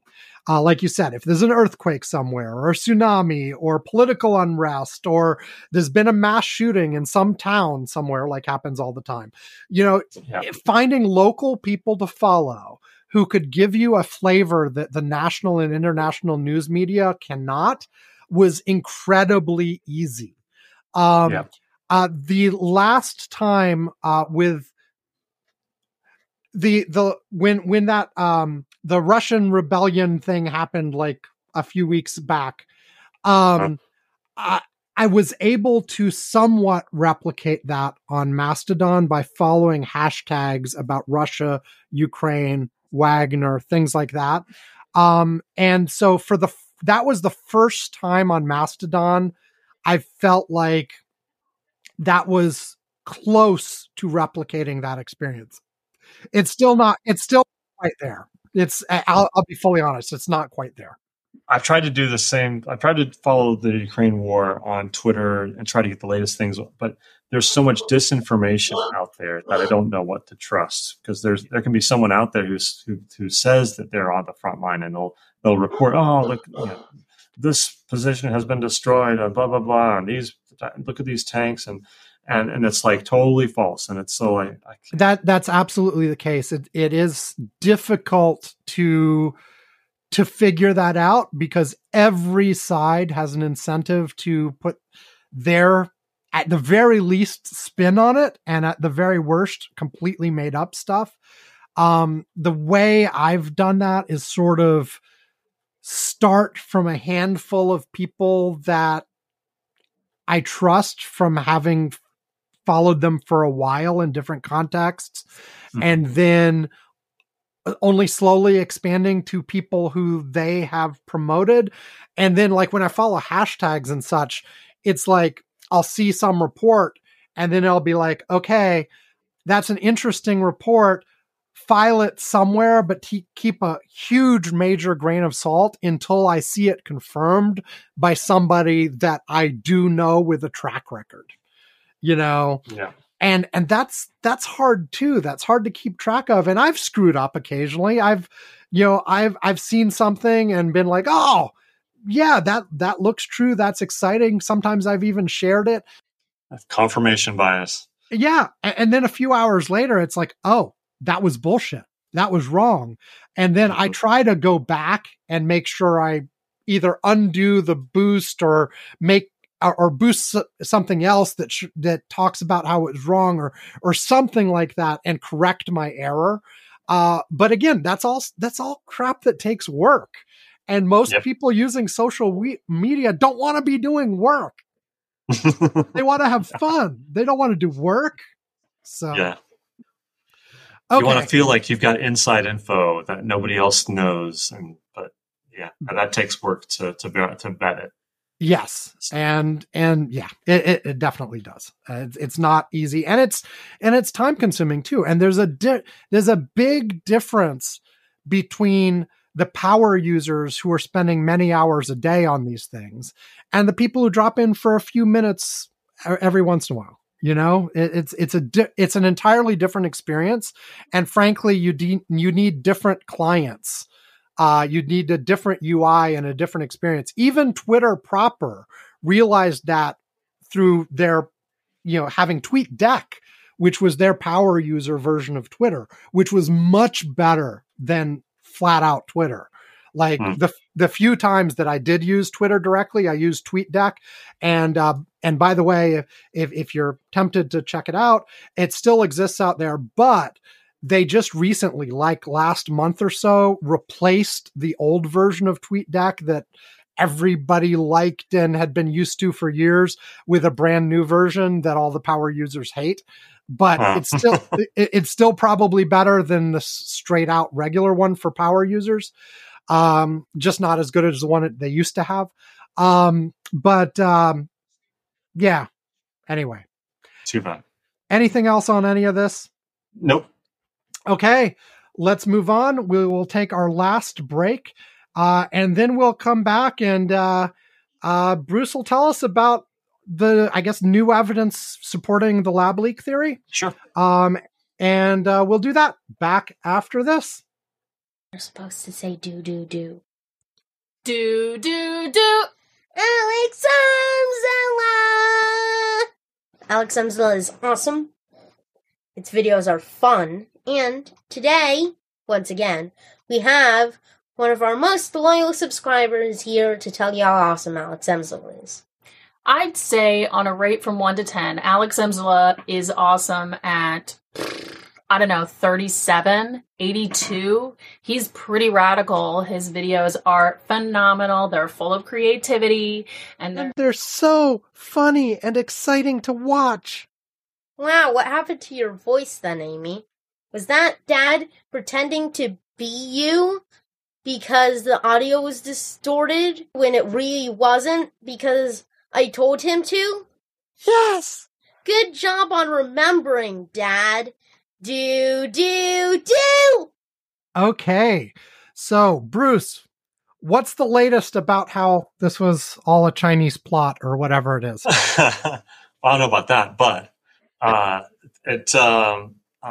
there's a reporter by the name of Michael Schellenberger who's on what's it called? It's a blogging platform called Medium? No, not Medium. It's the other one. Whatchamacallit? They're too big. A Substack.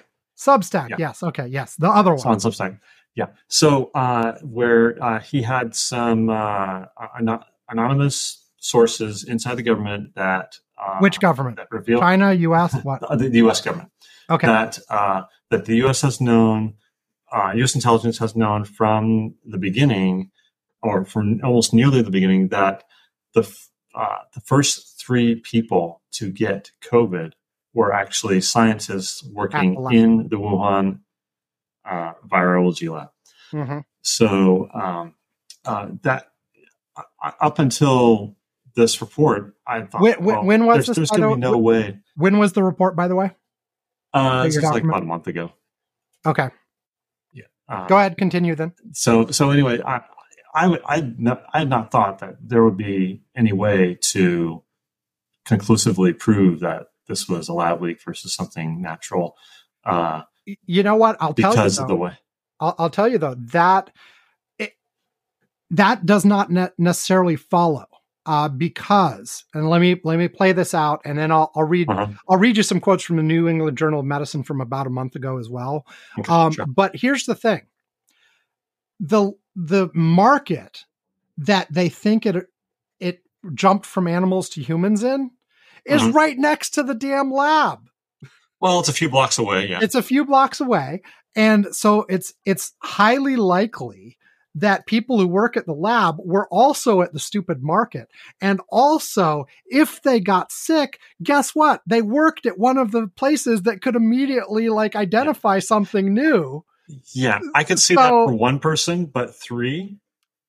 What's the chances that the first 3 identified would be at a lab are actually pretty high, because the people who there might have been other people sick sooner that just weren't identified as such because they weren't in a position where the people surrounding them were like, let's check this out. Well, of course, it's not proof, but it does provide a much stronger case for the idea of the theory of a lab leak. Honestly, I thought that the fact that there were, if not the first three, a bunch of the very early cases at the lab, I thought that was known for a long, long time. But maybe the first three chronological is another thing. And one of the things that we said before, talking about this show, talking on the show, is that there's two things to look into this and try to figure it out. One is the pure scientific, like what are the tests people have done? Let's look at the lineages. Let's try to figure that out. Let's compare to what we've seen in animals nearby, blah, blah, blah, blah, blah, all that kind of stuff. And the other is intelligence. Like you said, like, do we have a source inside the labs that could tell us something about what was happening there? Yeah. And that's an entirely different kind of investigation. Now, from what I understand, the intelligence community has not, here's a summary of what the intelligence community has said here.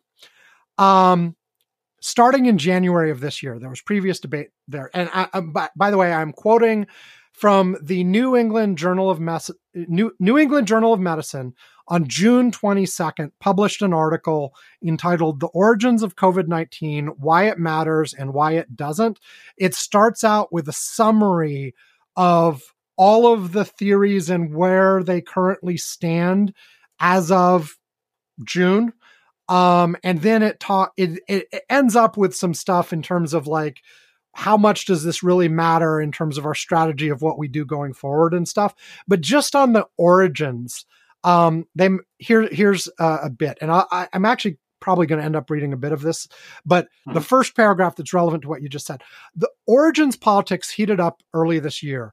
On January 25th, the Office of the Inspector General of the Department of Health and Human Services concluded that the National Institute of Allergy and Infectious Diseases had failed to adequately oversee a grant to the EcoHealth Alliance for research into bat viruses at the Wuhan Institute of Virology. A month later, the Department of Energy, which oversees a network of 17 U.S. laboratories, concluded with quote-unquote low confidence that SARS-CoV-2 most likely arose from a laboratory incident. The Federal Bureau of Investigation said it favored the laboratory theory with moderate confidence. Four other agencies, along with the National Intelligence Panel, still judged that SARS-CoV-2, COVID, emerged from natural zoonotic spillover, while two remain undecided. All U.S. intelligence agencies rejected the allegation that participants in a clandestine Chinese biologic weapons program intentionally developed COVID. Yet a report issued in mid-December by Republican members of the House of Representatives still credited that theory. In March, Biden signed a bill declassifying documents about its origin, and Congress commenced hearings. So the point of that paragraph is that there are like, it seems like at least half a dozen, maybe more, intelligence agencies, and some of them like the lab leak theory, some of them like the zoonotic origin theory, but they both seem to have, all but the House of Representatives folks seem to have dismissed the idea that it was intentional. Okay, so let's make that clear out. Oh yeah, I don't think it was intentional either. Yeah, like nobody. And Robert Kennedy is suggesting out there that it was intentional. That I don't agree with. Yeah, no one serious seems to think there was an intentional release. The two options are either it developed naturally in animals and hopped over to humans, or that the laboratory was doing research and fucked up and accidentally got someone sick and it escaped from there. Okay. Yeah, it was the research, from what I've heard, is that the research was done in a lab that didn't have sufficient safety protocols. I think there's like a level 2 and a level 3 lab, and they should have been using a level 3 lab, but they were actually doing a level 2 lab where they don't Right. have like the full on bunny suits with isolated air Right. and stuff. So, And I think I'm going to read 3 more things here because I think it's a good summary and a fair summary. Because the bottom line here is that we will probably never know for certain. Like, and this is actually their conclusion in the. I'll go back to a couple paragraphs, but at least not until the Chinese government changes to. Well, that's the same kind of thing. Like when the Soviet Union fell, we found out about a lot of things that happened in the Soviet Union. That same kind of thing might happen in China. Who knows? But what the conclusion paragraph before they get to the why it matters and why it doesn't section is China's obfuscation. Did I say that right? Obfuscation. Obfuscation. There we go. China's obfuscation may mean that we will never have certainty about the origins of the greatest pandemic in more than a century. After all, the world has suffered in loss of life, economic hardship, exacerbated health disparities. There is an intrinsic value in knowing the cause. An objectively determined body of scientific facts cannot fully diffuse the political rhetoric surrounding the origins investigation, but the search must continue. The newly released genetic data may reveal whether specific animals were infected and other information about where they came from, opening up new possibilities to investigate, which may also improve attribution techniques for investigating future outbreaks. Irrespective of COVID's origins, future outbreaks could result from deliberate, accidental, or natural causes, and improving our ability to understand and prove theories will be critical. And then they propose steps for that. The other thing, just to summarize where they say consensus is right now, of the 3 possibilities, natural, accidental, or deliberate, the most scientific evidence yet identified still supports natural emergence.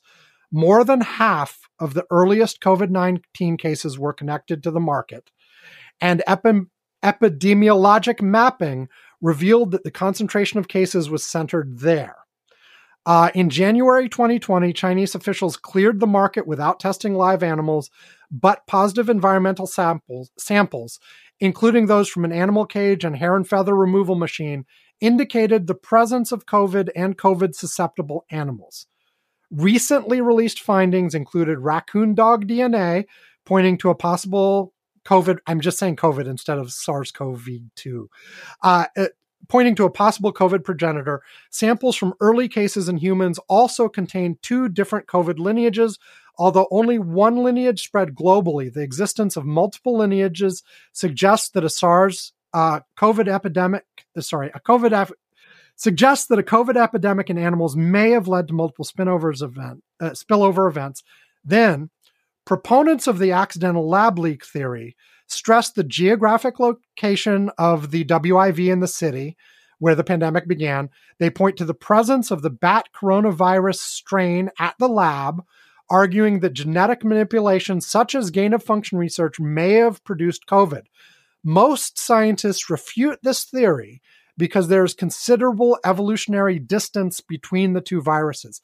However, the possibility that the laboratory held a different progenitor strain to COVID that led to a laboratory leak cannot be unequivocally ruled out. Yeah. And that's, I think, and that's frankly, that summary is where we've been for like a year and a half. And like they said before, the fact that China was covering up makes it very difficult to ever resolve that issue. And is somewhat damning. Just like I was saying, the obstruction of justice in the Mueller report, same thing here. You're absolutely right. If they could have produced an animal, if there was an animal that they had found that had transmitted it to a human, they absolutely would have revealed that to the world. Well, and I think it took them a long time to get to that point anyway. I think at the beginning there was just chaos everywhere. And in either one of these scenarios, you could imagine China trying to cover it up. I mean, if you remember the first couple months, they were trying to deny it existed at all for a while. Mm-hmm. You know, and then there was the one doctor in China who went public about it. And then they were like, oh, well, I guess we now have to start saying things. But China was very reluctant in the first couple months to say anything at all, not just about origins, but that it was even happening. And I think part of that was, the same things that happened they didn't want to initiate panic. They hoped they could still keep it under control. And when they didn't, it was always it's like somebody fucked up. Yeah. No, was it somebody in the lab that screwed up, or was it somebody else that screwed up? It doesn't matter. Somebody screwed up in not identifying this very, very quickly and just quarantining the 5 people who had it and keeping it from, whether it was the lab or not, somebody screwed up and they were trying to cover that up. But I think you're right. The aggressiveness with which they refused to cooperate at first, it is somewhat damning. Now, they did share more later, but there was always questions about, are they really sharing everything they have and blah, blah, blah. And so it's really hard to tell. And so what you have here right now seems to be the preponderance of the scientific evidence points to an animal origin. However, you've got some human intelligence saying there was something going on at that lab. And so, of course, you might have a truth that's both, right? Like you may have had, an animal from the market that was taken to the lab and then they were doing research on it and then it escaped. And you may have some combination of these two. But the bottom line is it's all up in there and who the hell knows? And here's the conflict of interest, is that the same scientists who are getting the grants for this research are the same scientists who are assessing the possibility of whether this was natural or lab created. And so if it's found that this is, if it were found that this is a lab created virus, then that's bad news for them, because the natural response is, we need to have tighter controls, if not stop this type of research where we're creating these highly infectious viruses by gain of function. I think that it's. I don't think most of the scientists who are involved in this kind of research, I don't think would be upset about tighter controls. What they're worried about is the second thing you said: stop it entirely. Yeah.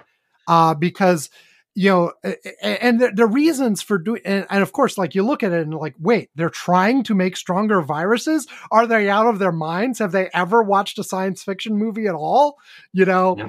But at the same time, if you're going to try to proactively develop treatments, that's exactly the kind of thing you want to do.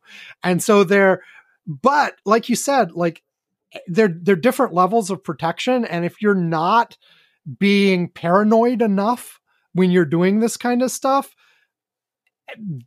of course things can happen. I think the right result of this probably is actually like, if all of the places that are doing this kind of research probably have to up their safety measures, by at least a couple notches.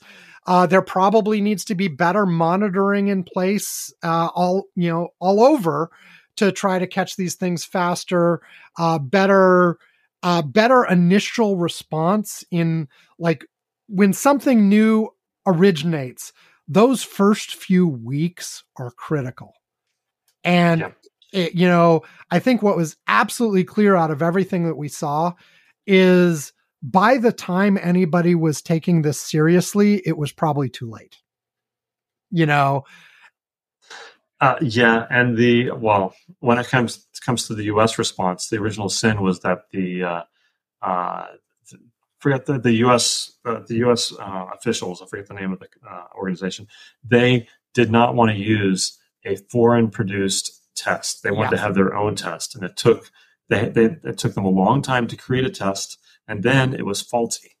And in the meantime, they would only test people who were from another country, assuming that it could only come in from people overseas and not already be here. And it's a completely wrong assumption. Right. Yeah, absolutely. And they were only testing people from China at first too. And whereas it was already going in Italy by that point as well, and other places. It was probably all over the place by then. But I think you're absolutely right. That is one of the big, huge things right there, is that insulated. It has to be us to prove it. We won't trust other people. Like, there were perfectly good tests that we could have been importing and using much earlier and avoided that whole mess.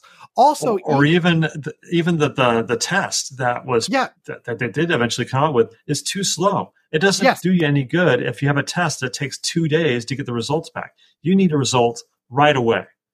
Yeah, and they were very, very slow in rolling out the rapid tests, even once they had them too. So there were lots of speed issues there. But you identified the trusting of other folks. I think that's important in more contexts as well.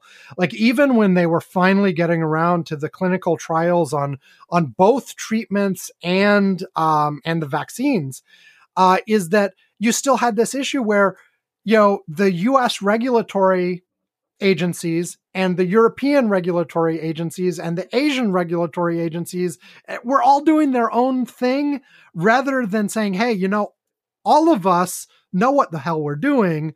Let's, if any one of us can prove something first, then let's all agree and go with it, because it's not like you're comparing somebody who doesn't know what they're doing to somebody who does.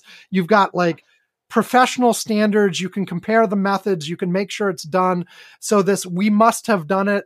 We must do it ourselves, including the test, but all this other stuff is just ridiculous. That sort of provincialism killed people. The other thing along those lines is a slowness in recognizing that it was truly airborne and not just like droplets. Oh yeah. Because there's been a bias in medicine for 100 years that airborne stuff is incredibly rare, and respiratory diseases in particular are almost always droplet based. And that's the primary thing. And which mitigations you use and which are effective is highly different for droplet based versus truly airborne. And so that's where, as an example, aerosolized, but as an example, one of the mitigations that people were doing was little plastic screens in front of people. Oh yeah, that were not like floor to ceiling things, and that works against droplets. It does not work at all against aerosolized airborne stuff, because it just floats up and around and over and mixes with the other air. It actually makes things worse because it reduces airflow. Exactly. It actually makes things worse. But there were people immediately saying, look, it's airborne. Here's all this evidence for it. But it took a long time for the overall establishment to come around to that point of view. And even now, there's some resistance to actually making decisions on that. And that's where the ventilation thing comes in too. I think at this point, we know that ventilation matters more than almost anything else you can do. Yep. And it's good for, and by the way, even for this particular virus, but for actually lots of viruses, it's actually important. But for this particular virus and others, like, ventilation makes a huge difference. And if there was only one thing you could do, improving the ventilation in indoor spaces would have made a bigger difference than anything else. And we're not even talking like necessarily full retrofits of like massive HVAC systems. We're talking about open the freaking window. Yeah. Yeah. Or open the window and put a fan in it. Things like that would have made significant differences and would have been really easy, but it was never the top recommendation because people had a really hard time shifting their mindset from droplet to aerosolized. Well, here's getting back to the lab leak thing. The thing that's so nuts is, and I just couldn't believe this, is that we were actually funding, the United States government was sending grant money to the Wuhan lab, funding this research. And I just can't believe that could even be happening. Doesn't bother me. That's a military funded lab there. And what are we doing sending money there to do this research? It's like, I started to say it doesn't bother me at all, but you're right though. It's like we probably could have funded that same research here. Yeah, I would think so. But part of it is that you're dealing, when they do the grants like that, they know the history of the institution. They often know the history of the individual scientists involved. They produce detailed proposals on exactly what they intend to do. And they're like, that's reasonable. That makes sense. But yeah, you can argue about the funding, but I certainly think one of the things we've learned in general is, I generally am in favor of, globalizations and interlinking and having people dependent on each other, because it seems like that makes conflict less likely. But on the other hand, the pandemic showed us how vulnerable we are to international disruptions.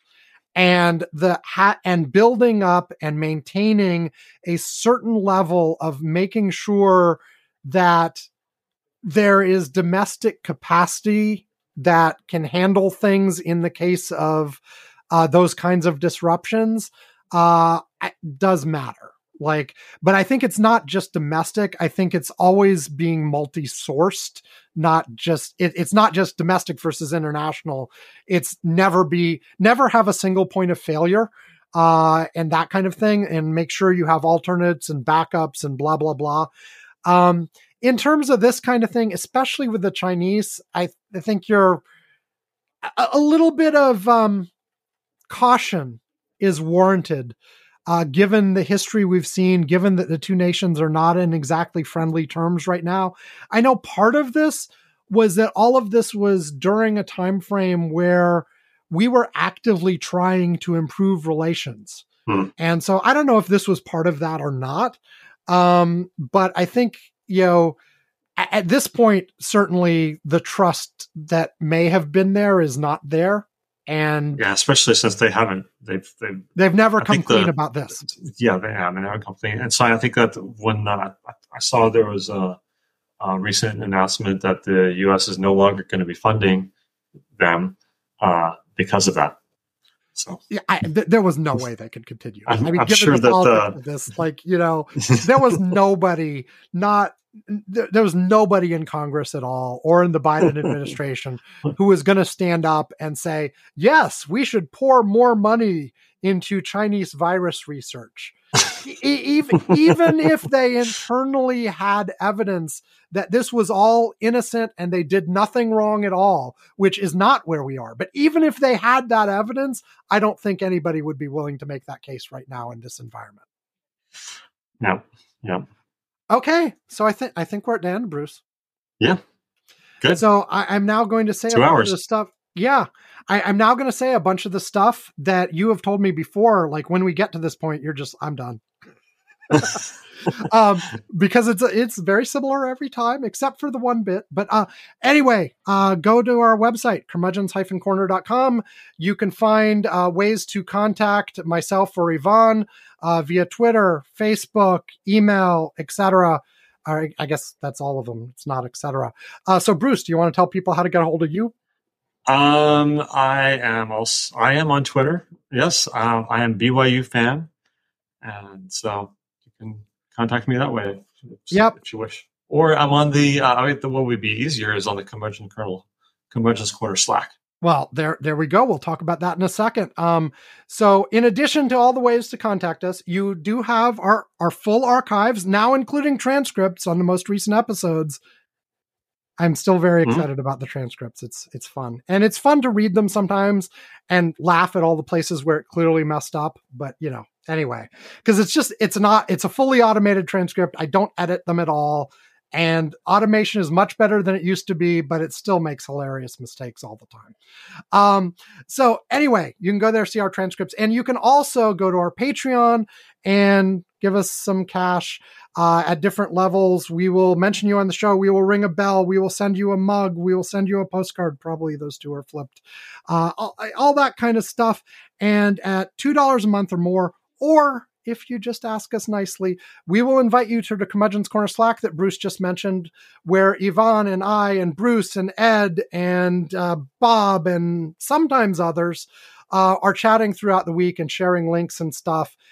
Bruce, do you want to do the thing that Yvonne usually does and highlight something? I have been actually scrolling through to see if there's anything that was a major. I don't chat nearly as much as you all do, so I will defer. You will defer. Okay, let me see if I can find something real quick to highlight. Let's go to the random channel because those are usually more fun.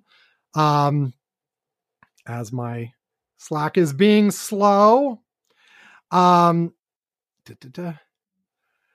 this is a quick one. I posted it earlier today. It's a tech-related one.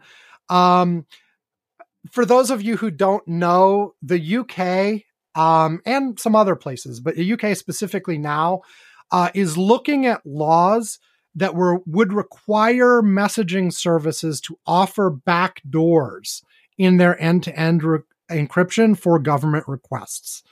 And the new news is that Apple has joined a few other messaging services like Signal, I think, and I'm not sure the rest of the list, but Apple has said that it would remove both iMessage and FaceTime from the UK entirely rather than break the end-to-end encryption to allow those backdoors. Good for them.